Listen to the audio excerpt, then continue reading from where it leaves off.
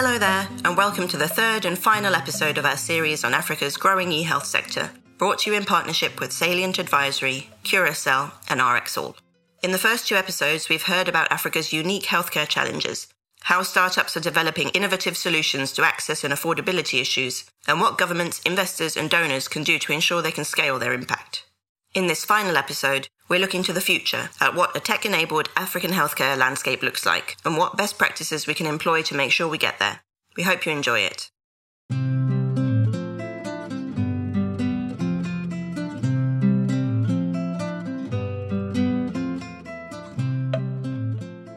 So far in this series, we've looked at the inherent issues within African healthcare for both providers and end users, and how startups are solving those issues. In this episode, we're looking into the future at what increasing impact these companies can have on healthcare outcomes.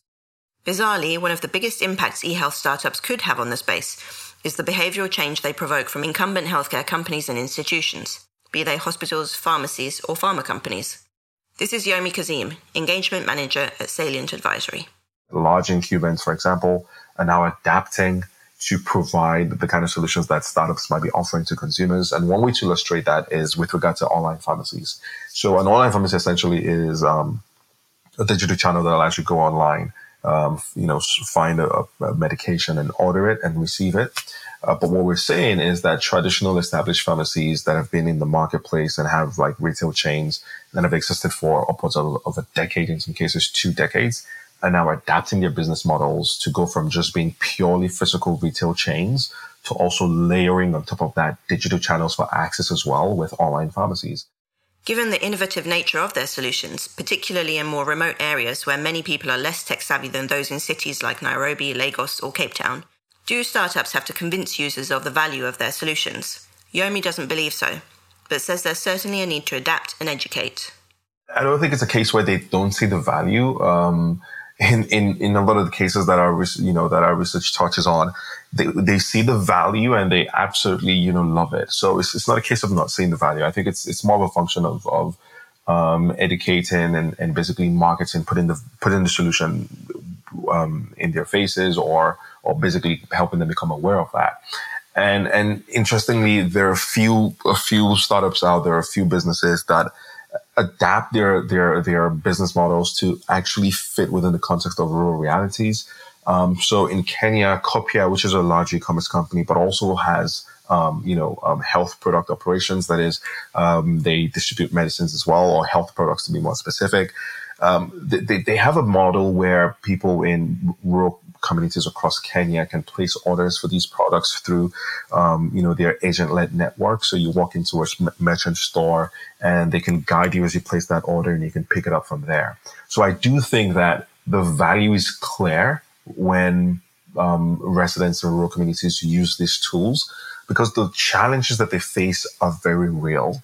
And when they use a tool that solves those challenges, it's also very real. And so if you have parents in a rural community, for example, where access to healthcare obviously might be problematic, or access to health products might be problematic, and there's a solution that solves those problems, the benefits and impact of that solution is very and clearly real. So I don't think it's a value. It's a question of the value. The value is obvious and clear when the solutions are used. It's at this point, of course, with a nascent ecosystem, it's a question of getting the solutions being adopted as widely as possible. Adebayo Alonge, founder and CEO at RxAll, says there's often some early reluctance that needs to be overcome when it comes to building a user base. Many healthcare systems remain undigitized. Hospital pharmacy systems, healthcare systems actually using the basic entry software because many of them are still reluctant to use it for various reasons. Sometimes they're just used to the current pen and paper method. Some people feel that it's faster and more efficient for them than using software. Some others have concern about data and whether that data is ensconced in the institution or can be accessed by the software provider or third parties. So even this basic, I would say we're still in the early innings in the space because there's still a lot of healthcare facilities that are still not yet digitized. Henry Mascott, co-founder and CEO at Nigerian startup Curacel, says the key to gaining adoption is proving your ability to solve a problem. If you're solving a real problem, and it's a problem that is, really painful, and, the customer will cross that chasm much faster and trust you because they have a problem that it needs to be solved. They don't care who solves it, and so on and so forth. So for us, early days, it took us a few meetings trying to convince people, because historically speaking, we sell software, and most of that software, historically speaking, some of those businesses we work with, we just bought it abroad, right? They've gone to the US or gone to India or gone in Europe to get those solutions. And so, what we had to prove in the beginning was, cool, can you deliver the same level of quality and the same level of service that we would get, right? That we'll get, from, going offshore. And so pretty much then it was, overcoming that barrier around, is your product good enough? What must be remembered is that tech is just an enabler, however powerful an enabler, and that the human element within healthcare provision remains crucial. Here's Adebayo. I believe it's an enabler. Healthcare, first and primary, is a human endeavor. It's a human relationship. It's someone who is at the worst moments of their life, being vulnerable with someone else, who they expect to be able to take care of them for various reasons, but mostly because they have been trained in that specific medical practice. So I don't believe we can remove, or we should remove, the human element of healthcare provision. So technology in itself should be used primarily to enable this human-to-human interaction when healthcare is being provided. Enable a patient to easily find a healthcare provider of their choice. Enable a hospital system to quickly triage patients, even if they don't have a lot of staff. That's where maybe you can use AI in sort of medical triaging.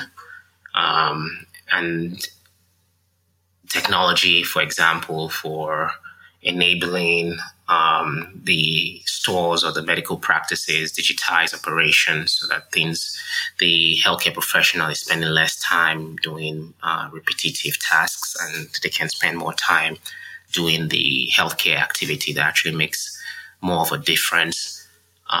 Using technology, for example, as an assistant in a surgery room, to reduce contamination of surgical equipment, to improve speed at which the surgery is being done, and to potentially replace medical staff that Africa is losing a lot now to the Western world, so that there's no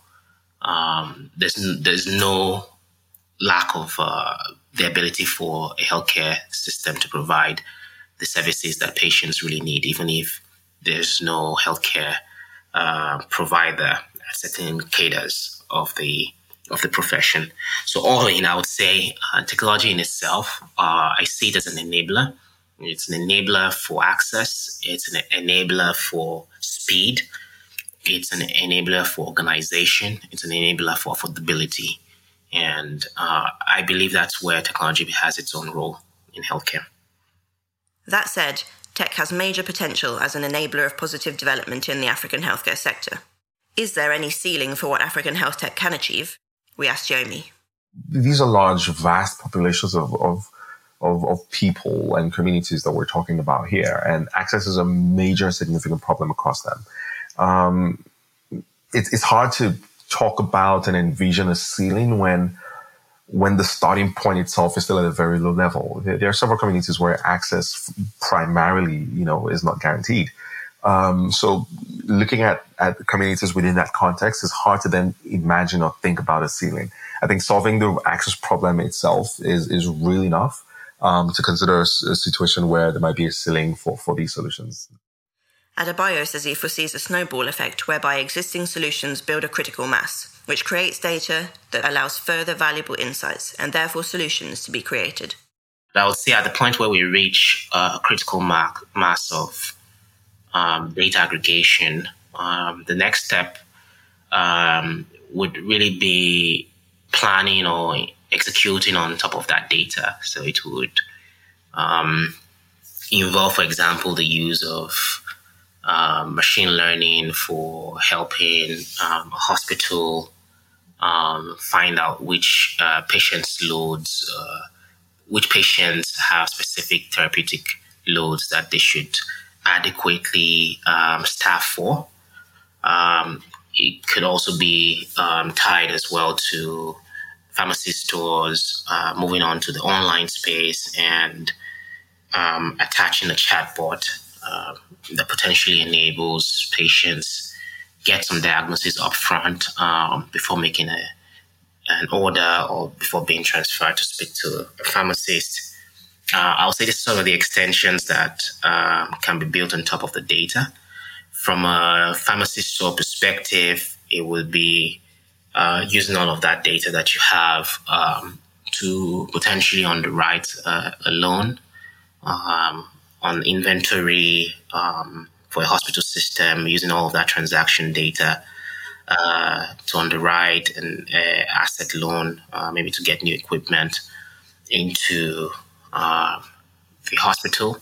And then once all of that sort of optimizations are sort of done, that helps these businesses in healthcare make more money from the data that they have generated or they're generating.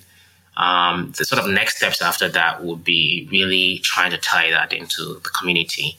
So ongoing, obviously, needs to be regulation around data privacy, similar to what you have in the US around HIPAA.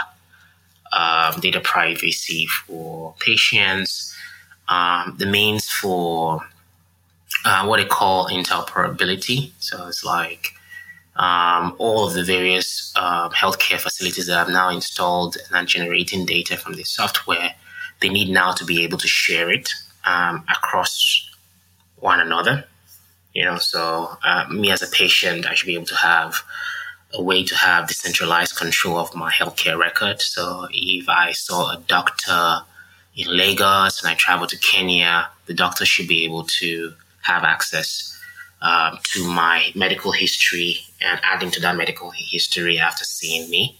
So there's that piece around interoperability and decentralization in terms of data access that I think would be sort of the further steps down the line to make sure that the healthcare system as a whole is working in unison.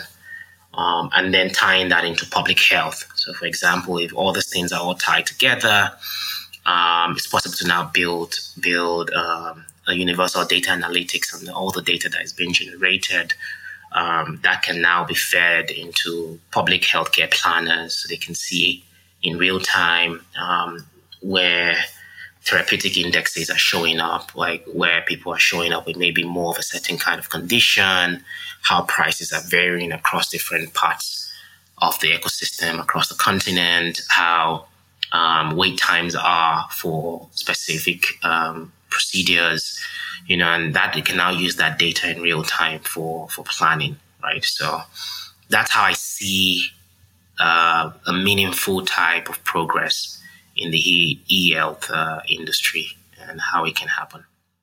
A potentially bright connected future then. Salient Advisory releases an annual market intelligence report that helps inform key decisions on how to effectively engage with the leading healthcare startups on the continent. This year's report is focused on supply chain startups, but many of the findings are relevant across the board healthcare-wise. So what are the key recommendations from Salient to ensure the impact of e-health solutions is scaled as far and wide as possible? One of our key findings this year is that there's growing interest from governments in working with innovators. We see that happening broadly across as many as 12 different countries. But as these innovators serve governments and beyond governments, large purchasers or large clients, a key recommendation we have is that there should be trade financing solutions for them. And this is where, again, the grant ecosystem or the global donor ecosystem has a role to play.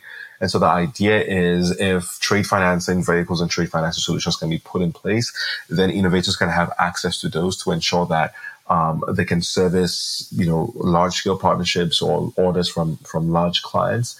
And those partnerships can effectively be de-risked, ensuring that in the short to medium term, they're sustainable, and that in the long term, as they validate and show their impact, they can then be, essentially standardized or left to run on their own, so to speak. So that's a key recommendation. There's also a need to more clearly quantify the impact of government startup partnerships. Again, this is another key role that, another area where, global donors and the global donor community can play a key role, which is essentially funding the implementation research or impact studies that are required to generate evidence of the impact of these partnerships, which will do two things. First, it'll provide evidence to other governments and other large purchasers of the significant benefits or impact of the innovators and their solutions. And then secondly, as well, it'll help, the donors and global health agencies themselves identify key points where they can engage and have the most impact. And in some cases, also identify, promising local innovators that they can purchase supply chain services from as well. Because ultimately, if the supply chain solutions are going to achieve scale, a key thing that needs to happen is large purchasers, which would be typically governments and global health agencies, adopting or purchasing services from them. Yomi also wants more innovation support programs to be created for the innovators on the one hand and public purchasers on the other. By working together better, they can create clearer pathways to impact. One of the themes that emerge when we engage with both innovators and with government agencies and officials is, in some cases, it's not very clear how they can work with each other. There are some clashes in terms of culture. Government's processes are slow and bureaucratic. Innovators' processes are typically fast-paced and fast-moving. And so having these innovation support programs where both parties can essentially, learn from each other. There will be two-way capacity building and learning programs, and that can bridge crucial gaps. If you better understand how to work together, it means that the partnership has a greater chance of being successful. But even more important as well is providing specific support to governments themselves. In the context of many African cases, governments are particularly not clear on how to maybe perhaps structure performance-based contracts or develop, build and test and monitor pilot programs. So providing that support to enable them to do those things can mean that there's a clearer pathway to adopting supply chain solutions from innovators, which of course will then translate to significant public health benefits. Because ultimately, if the people, in the country, if the people that the government is responsible for, if you like, have greater access to health products, have safer access to health products, that can only be a good thing, and that can, that will ensure more positive health outcomes. Plenty of suggestions there then for how to more quickly advance African health tech. There's plenty of work to be done and plenty of room to grow. Henry says it's still day one in terms of what e-health startups can do on the continent. I think generally in healthcare, there's still a lot more to be done than what has been done. And so there's still a lot of massive opportunity. It's just, some of those businesses are easily finding sustainable models to keep deploying some of this infrastructure.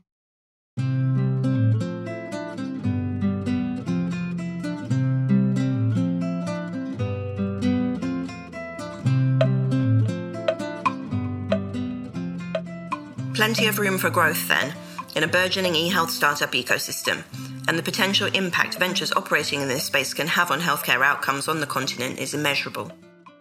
As ever, many thanks to Salient Advisory, Curacel and RxAll for making this series possible and giving us their valuable insights.